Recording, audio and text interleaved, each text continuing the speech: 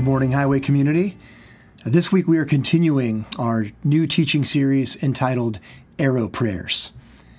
Arrow prayers are short, simple prayers comprised of only a few words that focus our faith and sharpen our awareness of God and His presence with us. And this summer we are exploring some of these short and intense prayers that have been uttered throughout the Scriptures by women and men, leaders and followers, and believers and unbelievers. And this morning's prayer, "Forgive me," emerges from one of the most well-known of all of the Psalms, Psalm 51.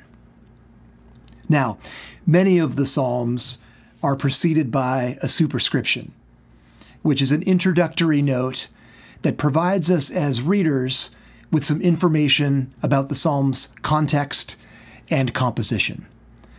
And Psalm 51 begins with this superscription: "For the director of music, a psalm of David, when the prophet Nathan came to him after David had committed adultery with Bathsheba." And so we learn there that this psalm was inspired by a very dark, very disturbing story from the height of David's rule as Israel's king. And it's a story that's told in 2 Samuel chapter 11. And it takes place one springtime when, instead of going off to war, David decided to remain in Jerusalem. And one evening, David got up from his bed and walked around on the roof of the palace. And he saw a woman bathing down below. 2 Samuel chapter 11 verse 3 says that David sent someone to find out about her. The man said, "She is Bathsheba, the daughter of Eliam and the wife of Uriah the Hittite." Then David sent messengers to get her. She came to him, and he slept with her. Now she was purifying herself from her monthly uncleanness. And then she went back home. And so David sees this very beautiful woman from the rooftop. And from there, the progression of sin plays out in rapid succession. David's look leads to desire. His desire leads to intent. His intent leads to pursuit. And his pursuit leads to deed. Everything happens in extremely short order. Now, one of the characteristics of the Hebrew narratives of the Old Testament is that they're very indirect in the way that they communicate. Hebrew narratives tend to do much more showing than they do telling. And we see an example of that through the repetition of the word "sent" in the first 4 verses of 2 Samuel 11. David saw the woman bathing, and he sent someone in verse 3 to find out information about her. And then in verse 4, he sent messengers to get her. And interestingly enough, that same word is used at the beginning of verse 1, where it says that David sent Joab, his commander, out with the king's men and the whole Israelite army. And that repetition of the word "sent" is the narrative's way of showing us something. Not only does it demonstrate the power and the authority that David has as king, the power and the authority to send armies out into battle, but it also, as it's applied to Bathsheba in verses 3 and 4, underscores David's abuse of that power, as well as the totally egregious nature of what he's doing. Even after the first person who David sends returns and identifies Bathsheba by name, and even after she's identified as both a daughter and a wife, which, by the way, is unusual. Typically, it's only one or the other. And so again, we get the sense of the narrative showing us something about this here. And then even though Bathsheba's father, Eliam, and her husband Uriah were both part of David's elite fighting group, but despite all of those things, David's conscience remains unshaken. Verse 4 says that he nevertheless sent messengers to get her. And all of that brings into focus a very disturbing and a very disheartening irony. And that is that King David is doing some conquering here of a very different kind. And Bathsheba, who as a woman in the ancient world was in a virtually powerless position with really no choice in the matter, she comes to him and sleeps with him. And the parenthetical note at the end of verse 4, which tells us that Bathsheba was purifying herself from her monthly uncleanness, is a detail that's included with intentionality and purpose. The fact that Bathsheba was purifying herself from her monthly uncleanness means that she was not already pregnant when David sent for her. And it also means that this moment in which David sends for her is the most opportune time for conception. And of course, that's exactly what happens. 2 Samuel chapter 11, verse 5 says that the woman conceived and sent word to David saying, "I am pregnant." And that immediately puts David into crisis control mode. And what does he do? He does some more sending. He sends word to his commander Joab to send Bathsheba's husband Uriah to him, hopeful that if Uriah returns to Jerusalem, he will go home to his wife and create the possibility that he was responsible for the pregnancy. But as the story goes, Uriah refuses to go home because of his loyalty both to God and his fellow soldiers. And so David tries another angle. He invites Uriah to the palace for dinner and gets him drunk, again hopeful that he will go home to his wife Bathsheba. But unfortunately for David, once again, Uriah doesn't go home. And so David does some more sending. He sends a letter to Joab, hand-delivered by Uriah, mind you, instructing his commander to put Uriah on the front lines and leave him exposed to the enemy troops. And Joab followed those instructions, and verse 17 says that Uriah was killed. And so, in the space of just 17 verses, we see David violating, in a premeditated and methodical way, 3 of the 10 commandments. You shall not covet your neighbor's wife, you shall not commit adultery, and you shall not commit murder. And the repetition of that word sent over the course of the narrative, and it's used a total of 11 times, by the way, the repetition of that word sent really highlights the way that David's abuse of power is at the core of all of these things, which, when we think about it, is really a picture of sin at its most elemental level. You know, the story of the temptation in the Garden of Eden in Genesis chapter 3 reveals that the very core of sin involves reaching beyond our limits as humans. It's about acting independently of God's wisdom.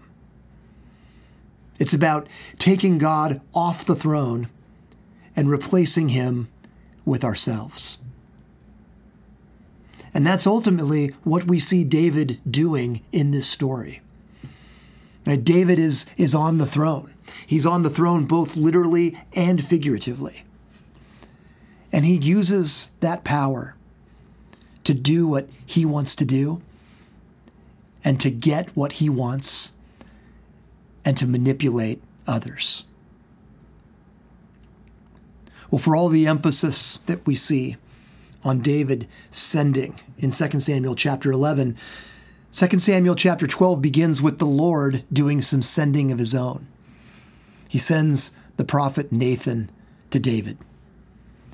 And Nathan tells David a story about a rich man who cruelly slaughters a poor man's one little ewe lamb. And after hearing the story, David reacts very passionately and immediately declares that the rich man in the story is guilty. But his judgment turns out to be a judgment on himself when Nathan turns to him and says, "You are the man." And after Nathan confronts David with the specifics of his sin, 2 Samuel chapter 12, verse 13 says that David said to Nathan, "I have sinned against the Lord." And so that is the context for Psalm 51. And one of the things that makes Psalm 51 unique is how introspective it is. It reflects an intimacy with God that few psalms can rival. And it gives us a really incredible glimpse into David's soul, a really incredible glimpse into the turmoil created by sin. Psalm 51 is one of 7 penitential psalms, which are psalms that are focused on self-examination and confession of sin.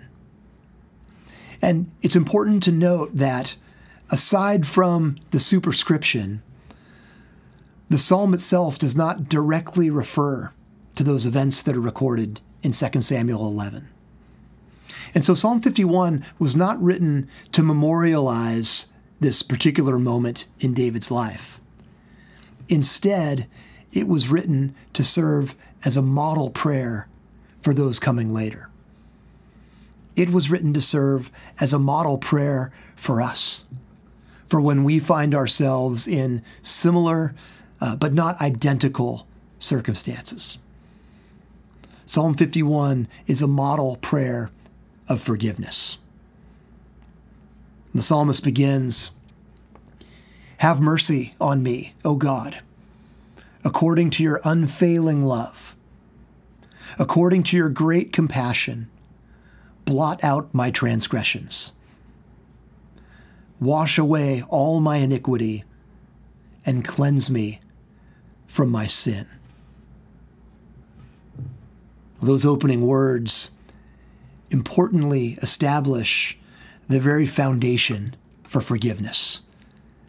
And that is that forgiveness is grounded in God's character. Forgiveness is grounded in God's character. The psalmist's appeal to be washed and cleansed from his sin is rooted in God's unfailing love and great compassion. The word that's translated into English as unfailing love is the great Hebrew word hesed, which is a word that is inherently relational. Well, throughout the Old Testament, hesed is intimately tied to the concept of covenant, which is a commitment to fulfill a promise regardless of whether the other party keeps their part of the agreement. And that's precisely what makes God's love unfailing. And Psalm 51 begins by appealing to that. Forgiveness is rooted, first and foremost, in God's unfailing love and his great compassion. David continues in verse 3, "For I know my transgressions, and my sin is always before me. Against you, you only, have I sinned and done what is evil in your sight. So you are right in your verdict and justified when you judge. Surely I was sinful at birth, sinful from the time my mother conceived me. Yet you desired faithfulness even in the womb. You taught me wisdom in that secret place." There's definitely tremendous amount of transparency and candor in those verses. David knows his transgressions. Right? He is consciously aware that he is a sinner. Consciously aware that his sin is always before him. And he definitely owns that in no uncertain terms. Something else that he owns is that even though his sins have had an undeniably horrible impact on others, the most egregious part of his sin is ultimately the offense that it represents against God. Against you only, David says, have I sinned and done what is evil in your sight. So you are right in your verdict and justified when you judge. And so David prays with a real humble awareness of his sin and its impact on his relationship with God. And Psalm 51 shows us that forgiveness requires a humble awareness of sin. And then, as the psalm continues, we also see that forgiveness involves turning. Forgiveness involves turning. The word repentance literally means to turn. And one aspect of that turning, as we've seen already in the progression of Psalm 51, is a turning away from sin. But David's prayer also importantly reveals that repentance involves a turning toward as well, and specifically a turning toward God. Psalm 51 verse 7 says, "Cleanse me with hyssop, and I will be clean. Wash me, and I will be whiter than snow. Let me hear joy and gladness. Let the bones that you have crushed rejoice. Hide your face from my sins and blot out all my iniquity. Create in me a pure heart, O God, and renew a steadfast spirit within me. Do not cast me from your presence or take your Holy Spirit from me. Restore to me the joy of your salvation and grant me a willing spirit to sustain me." We hear in those verses how desperately David wants to be cleansed. How desperately he wants to experience restoration. How desperately he wants the joy of his salvation, the joy of God's presence, the joy of his relationship with God to be restored. He says in Psalm 51, verse 17, "My sacrifice, O God, is a broken spirit, a broken and contrite heart. You, God, will not despise." And of course, Nathan's response to David's admission of his sin proves that to be true. Nathan says to David in 2 Samuel 12, "The Lord has taken away your sin. You are not going to die." And so, despite everything that he's done, David's prayer, his prayer, "Forgive me," is answered. And that is good news. And it's good news because it means that in the same way, when we cry out for forgiveness, when we cry out, "Forgive me," to our compassionate and gracious God, and when we are honest with God and contrite, and when we turn away from our sin and turn toward God,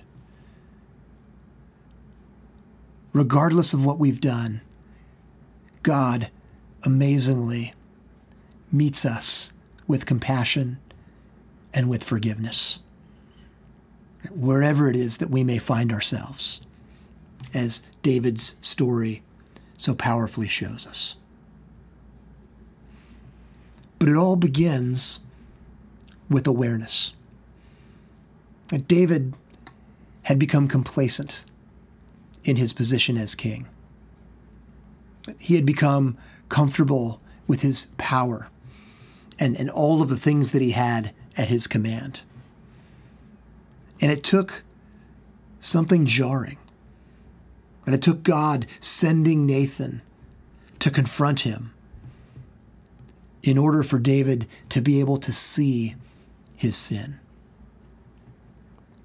And that's often exactly how it works for us as well. And like David, we too become comfortable and complacent with the circumstances of our lives. And that can very much anesthetize us to all of the various ways that we are replacing God on the throne with ourselves.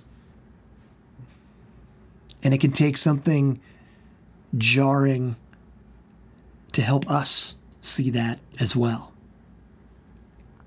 And there's no doubt that the COVID-19 pandemic, as well as the social unrest triggered by George Floyd's death, have done that.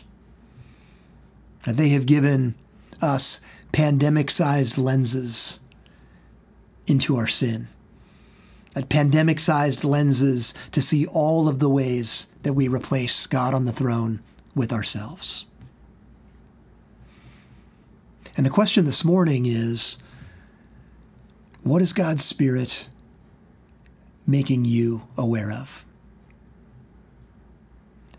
How is God inviting you to turn away from sin and turn toward Him? Or maybe there are things that you've been placing your faith in other than God, out of comfort or self-interest. Or ways that you have been casting aside God's wisdom in order to do what you want to do. Or places where you've been grabbing for power in decision-making, or at work, or in relationships, in order to get what you want. Maybe there are ways where you have abused power that you have in order to control circumstances or manipulate others. Maybe you've become aware of ways that you've been complicit with, or callous to, or tolerant of systemic injustice. But where is that you need to pray that arrow prayer? Forgive me. As we close, I want to create some space for us to sit with those questions. And so I'm going to read a portion of Psalm 51. And as I do that, I want to invite you simply to listen. And as you listen, to consider, what is God's Spirit making you aware of today? How is He inviting you to turn away from sin and turn toward Him? Where is He inviting you into the open arms of His unfailing love and great compassion by praying, forgive me? Let's listen to Psalm 51. Have mercy on me, O God, according to your unfailing love. According to your great compassion, blot out my transgressions. Wash away all my iniquity and cleanse me from my sin. For I know my transgressions, and my sin is always before me. Against you, you only, have I sinned and done what is evil in your sight. So you are right in your verdict and justified when you judge. Surely I was sinful at birth, sinful from the time my mother conceived me. Yet you desired faithfulness even in the womb. You taught me wisdom in that secret place. Cleanse me with hyssop, and I will be clean. Wash me, and I will be whiter than snow. Let me hear joy and gladness. Let the bones you have crushed rejoice. Hide your face from my sins and blot out all my iniquity. Create in me a pure heart, O God, and renew a steadfast spirit within me. Do not cast me from your presence or take your Holy Spirit from me. Restore to me the joy of your salvation and grant me a willing spirit to sustain me.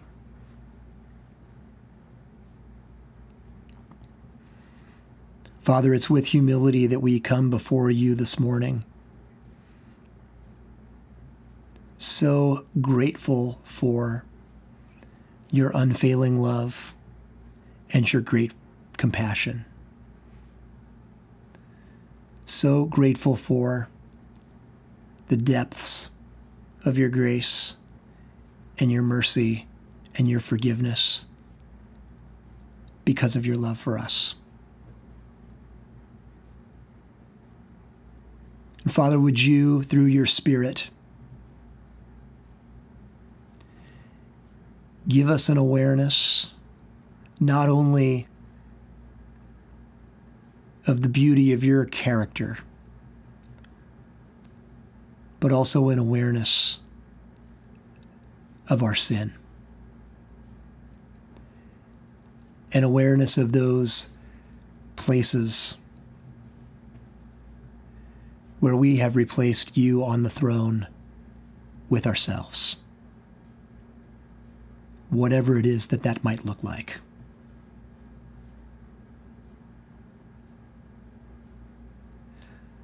Father, would you give us that humble awareness of our sin? Lord, like the psalmist, our desire is to turn away and to turn toward you, to find the joy and the beauty of restoration. Father, would you do your work of redemption and restoration in the places in our hearts where we need it?